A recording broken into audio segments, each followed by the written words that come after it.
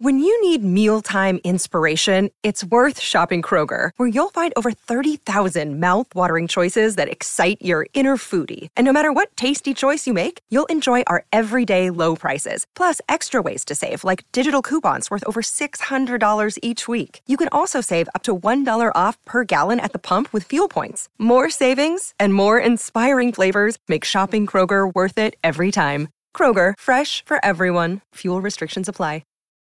Look, Bumble knows you're exhausted by dating. All the, must not take yourself too seriously, and 6'1" since that matters, and what do I even say other than, hey? Well, that's why they're introducing an all-new Bumble, with exciting features to make compatibility easier, starting the chat better, and dating safer. They've changed, so you don't have to. Download the new Bumble now. Hello, welcome to Emotional Badass, where Moxie meets Mindful. I'm your host, Nikki Eisenhower, life coach and psychotherapist. And on today's episode, I'm discussing seeking seekers, self-love, and self-acceptance.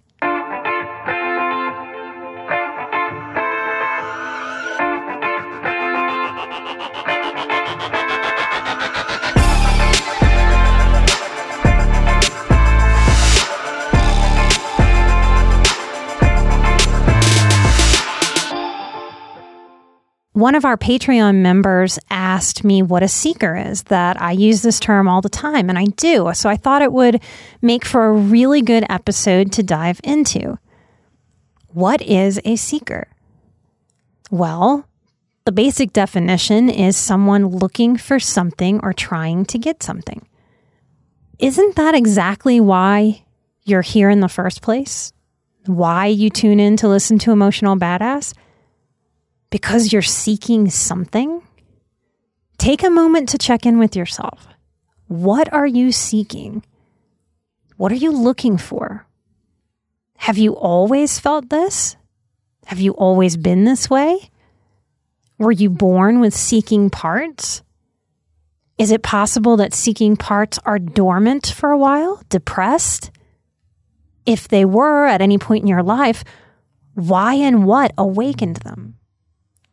The textbook definition of seeker or seeking doesn't really get at how we use or how we feel about the term. Because we don't say, I can't find my keys, I'm seeking my keys, though that technically fits the definition of looking for something. We don't seek out lost keys, we find lost keys. We don't seek tomatoes. We purchase tomatoes or we grow tomatoes. We don't seek a new car as much as we budget for a new car. Seeking isn't so much about stuff, is it? It's about feel. It's a being drawn to sensation, a magnetism, an anti-complacency that many of us resonate with as highly sensitive people and survivors. Seekers feel a drive, an undeniable, I must explore this. I must turn over these rocks to explore. And I might not know why, but I have an intuitive hunch there's something for me to learn, to see, to understand, to grow me. And I cannot deny this drive. And I will not settle for what feels like an incomplete or Swiss cheese-like experience or knowing. I want to fill in the Swiss cheese holes on the canvas of my life. Too many holes in the Swiss cheese is a sad slice. And that's what you get around here at Emotional Badass. You get Italian cheese analogies. But as seekers, we tend to use seeking and seeker when we're looking for something somewhat intangible or less solid than a set of keys.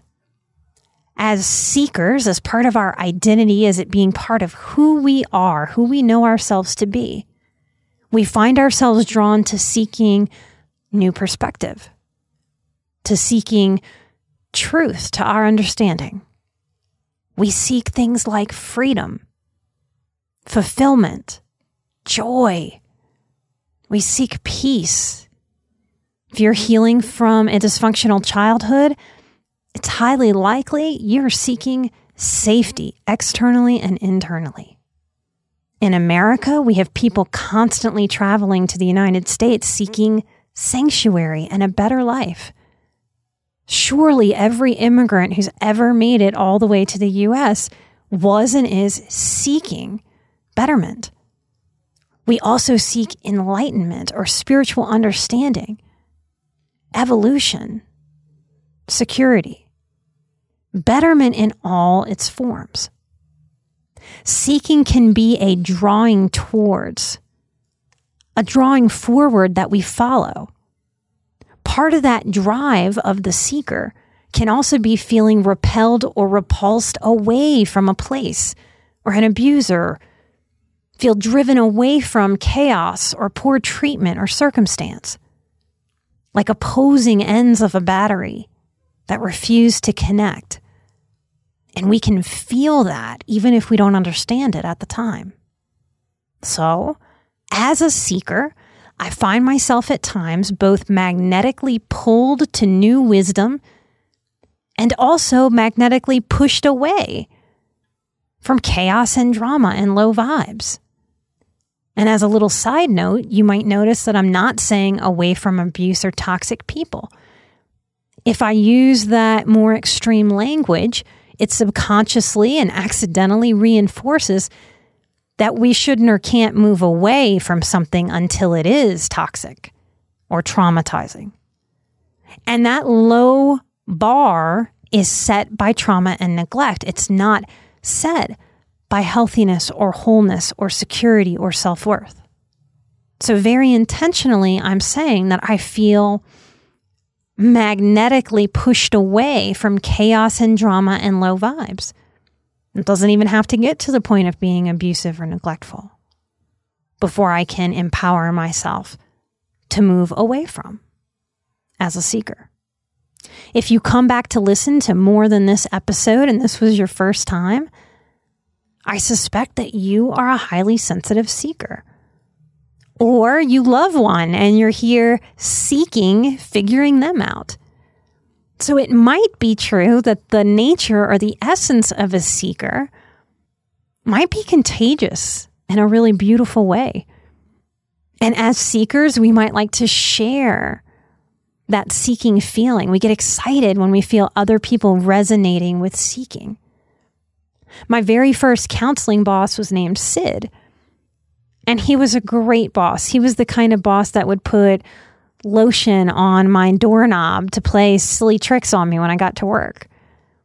He'd get you on April Fool's Day. He'd take his little cute chihuahua to work.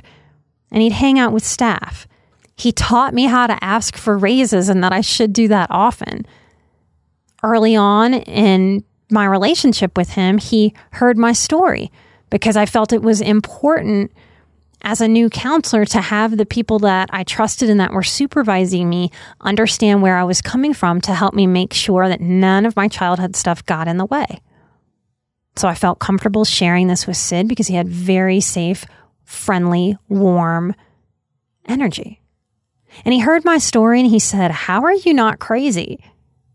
How did you make it through?" And it made me like him even more. Because he didn't go into, I'm not supposed to say the word crazy. It was just a genuine, wow, how are you not crazy? How did you make it through? And no one had asked me about myself like that before. No one had been amazed that I was better than I might have realized I was because I felt so much struggle internally while outside looking like I had it together. So for the first time in my life, to my boss, I said and realized in the moment, I didn't ever feel a part of my family. I watched them. I observed them like an outsider. How did you know how to do that? And when did you start doing that, you think? He asked. And without thinking, I blurted out 4. I think I've been doing that since I was at least 4. And I don't know, maybe I had angels. But back then, I didn't have the language of seeker or seeking. I didn't have the language that I was a highly sensitive person. I certainly didn't have the language that I was an HSP high sensation seeking type. I didn't know I was also an empath. I hadn't found yoga. I was very disconnected from my body. I hadn't yet met my main healer and colleague and friend and spiritual mother, Lisa Tahir. I didn't consciously believe in angels. I didn't know people like Doreen Virtue were in the world. I had no idea about the term spirit guides, and if I did, I would have thought that was a load of crap. I didn't have any hippy-dippy or woo-woo anything. But when I look back at this may not be true for all of you listening and all of you experiencing, but for me, I very much believe that seeking is also a spiritual path. And that may piss you off if you're calling yourself agnostic. But the seeking has brought me to feel more connected to myself, to this body, to what's good in the world, to understanding energy, the law of attraction, to knowing myself more deeply, to understanding my gifts that I thought originally were things that just made me a weirdo. Seeking has forced me to believe in spirit where once I didn't. Because how else could I just sort of magically align and trip over people that understood me? People that could ask me powerful questions that stay with me for the whole rest of my life, like Sid did in that moment, just being a good boss, being a person who cares. I believe seeking has taken me all the way to Colorado, all the way to meeting Chris, all the way to creating this show. And yes, that has felt like a spiritual journey. In understanding more of who I am and what I am and how I operate and move through this world, I've gotten to know and grow myself with clarity and intention, and really grow into what it is to actually love myself. And from this knowing and intentional living grew a self-respect, a self-acceptance that I didn't know I needed, that I didn't know I could have or attain or feel. And seeking got me there.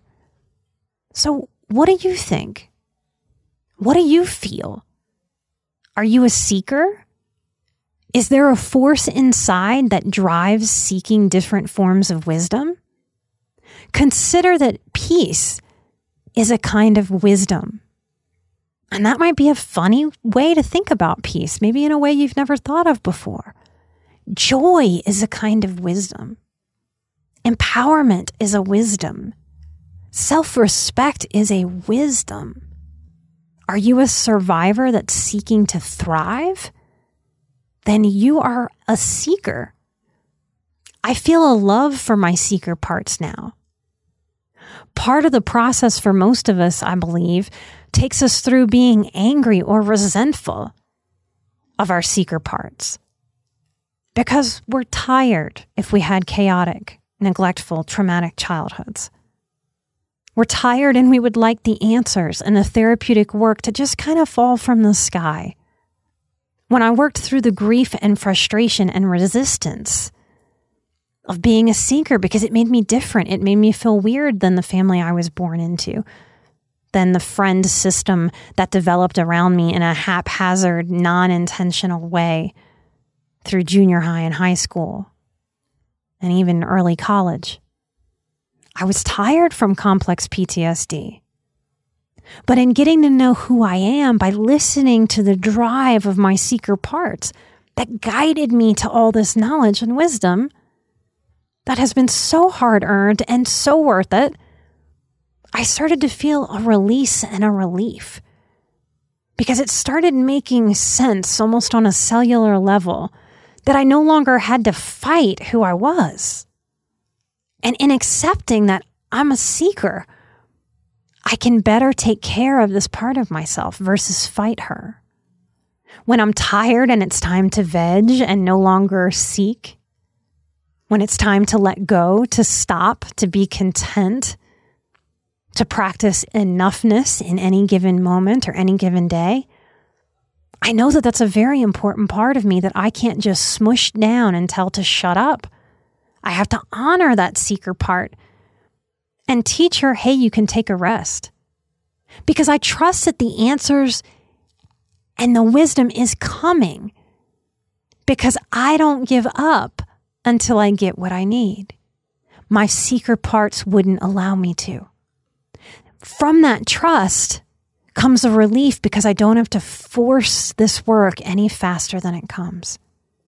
Have you ever wished that you had a direct line to your pediatrician to ask them all the questions that constantly crop up while parenting? Well, we hear you, and we have been there too. That's why we launched the Bites of Health podcast. Every morning, we'll answer a commonly asked pediatric question in 5 minutes or less. You can tune in while you're making your second cup of coffee or from the school drop-off line. Who are we? I'm Dr. Jess Steyer, a public health scientist and also co-host of the Unbiased Science podcast. Every day, I'll chat with one or both of your new pediatrician besties, Dr. Dina DiMaggio, a general pediatrician, and Dr. Anthony Porto, a pediatric gastroenterologist. We'll talk about all the things related to our kids' health, from dealing with a colicky infant to navigating puberty in the teenage years. So be sure to tune in to Bites of Health, now live on all podcast platforms. There is nothing desperate about seeking. And that might be why you're mad at seeking parts or frustrated. Our trauma histories can make our seeking feel desperate. I hope today's episode helps you look at your seeking parts, helps you own it if you are a seeker instead of being confused or stressed out by it. I hope in embracing your inner seeker that you commit to neither pressuring yourself to get there any faster than you can in your healing, that you commit to feeling safe as a practice, secure, and trusting that all you seek is waiting for you. It's there. What if you allowed yourself to believe that healing is absolutely available to you? You just can't rush it. Because the second you start to rush it, you throw your nervous system into fight or flight, stress response. Those of you who are exhausted, you fight your own adrenals and invite adrenal fatigue with that pressure. So part of the trick, if there's a trick, might be to trusting the depth of how much you're a seeker. And when you trust that, you don't have to rush, you don't have to pressure. You can support yourself by saying, I will get there when I get there. What is there today to enjoy? And if I go super spiritual and deep with you, what if all you seek is truly already inside of you? It's there. It's available. It's like an onion that you just peel little by little to get to the center. And what if all you have to do is live in the light of self-respect and keep following your intuition while minimizing chaos, stress, and stepping out of old funky patterns? You are worth this work, seeker, and you are very special. That might sound a little corny. It might make you blush, might make you roll your eyes. I don't have any statistics on this, so I don't know how many of us in terms of the human tribe are seekers. I know that our best guess is that 15 to 20% of us are highly sensitive. That means even less of us are empaths.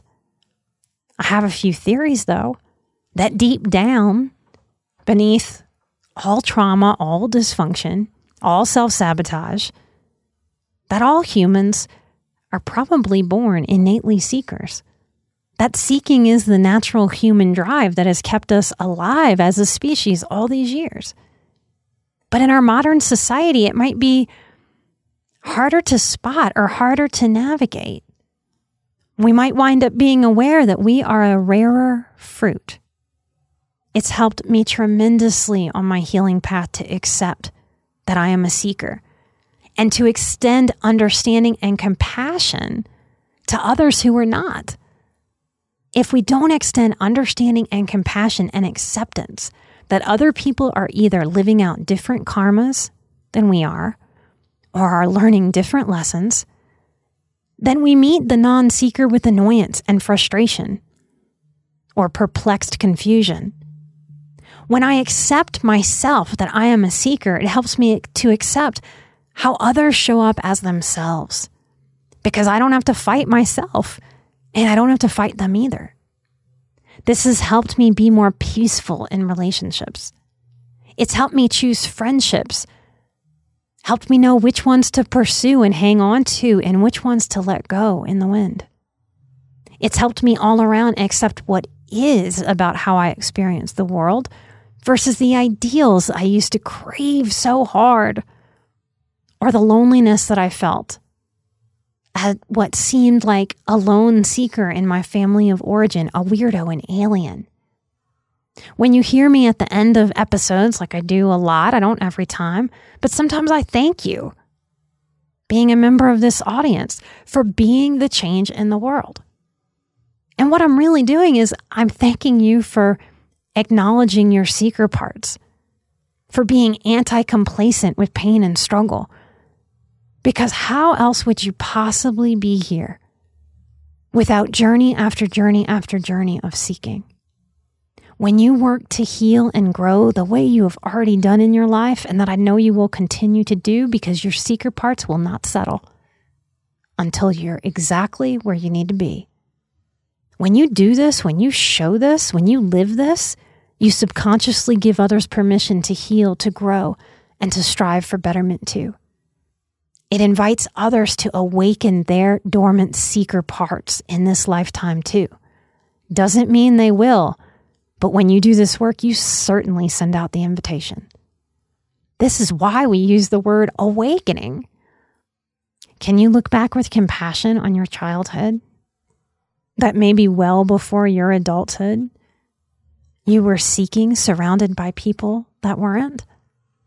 That may be the root of so much confusion relating to people since we were very young. Thank you for allowing your seeking parts to lead you all the way to here, not just to the show, but to where you are in life. And if you're struggling, know that you can rest and that your seeker parts will take you one step at a time towards the betterment that you want, that you're worthy of, and that you can absolutely grow in this lifetime. I hope I was able to shine some light on what I mean when I throw around the terms seeker and seeking. If you'd like to ask me a question about this, who knows, by the time we get to S, we're moving through the alphabet, I might choose seeking as the topic. We have met our third goal on Patreon. We've been working hard on it for over a year and a half. So thank you so much, new patrons who have come on to support us, supporting you. We do donate 10% of our Patreon. In the coming months, we'll have another Patreon Pay It Forward where we will give 10% forward. When you come to Patreon and support us with the cost of a cup of coffee, what you're doing is you're voting for this show to stay commercial free. Our Patreon supports all the production that we put into the show. And most podcasts that you fall in love with add commercials, right? We are committed to not doing that. So we thank you so much for being a Patreon producer of the show.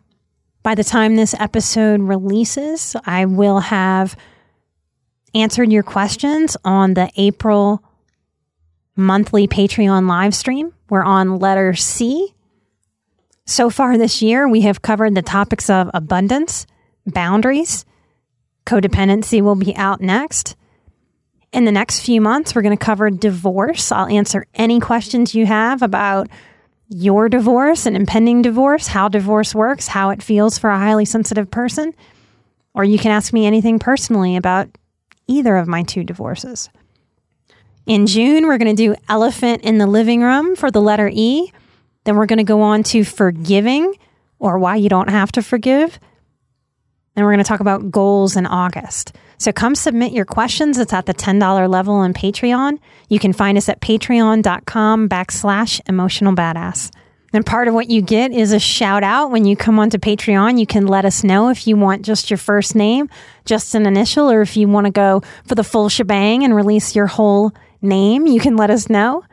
I want to thank Janelle, Kate, Sarah, Amber, Kelly, Jennifer, Leah, another Kelly with a Y. The last one was with an I. And I want to thank Ariana and Jenny. We really cannot do the show without you. We put so much into it, managing the social media for the show, the audio. I spend hours and hours and hours working on each episode. Kat helps me manage all of the contents. We get tons of messages of how people are learning that they're highly sensitive, they're feeling hopeful, they're feeling unalone and not crazy. I want to thank all of you for being our marketing team. Patreon is not the only way to help us. It helps tremendously if you go on iTunes and write a review. That helps work that funky iTunes algorithm and helps new people get suggested to the show every single day. Light and love, and I hope you embrace and love on that sweet, smart, strong seeker that resides inside. I'm an emotional badass, you're an emotional badass, and together we are where Moxie meets mindful. Light and love, and I'll see you next time right here. Bye-bye.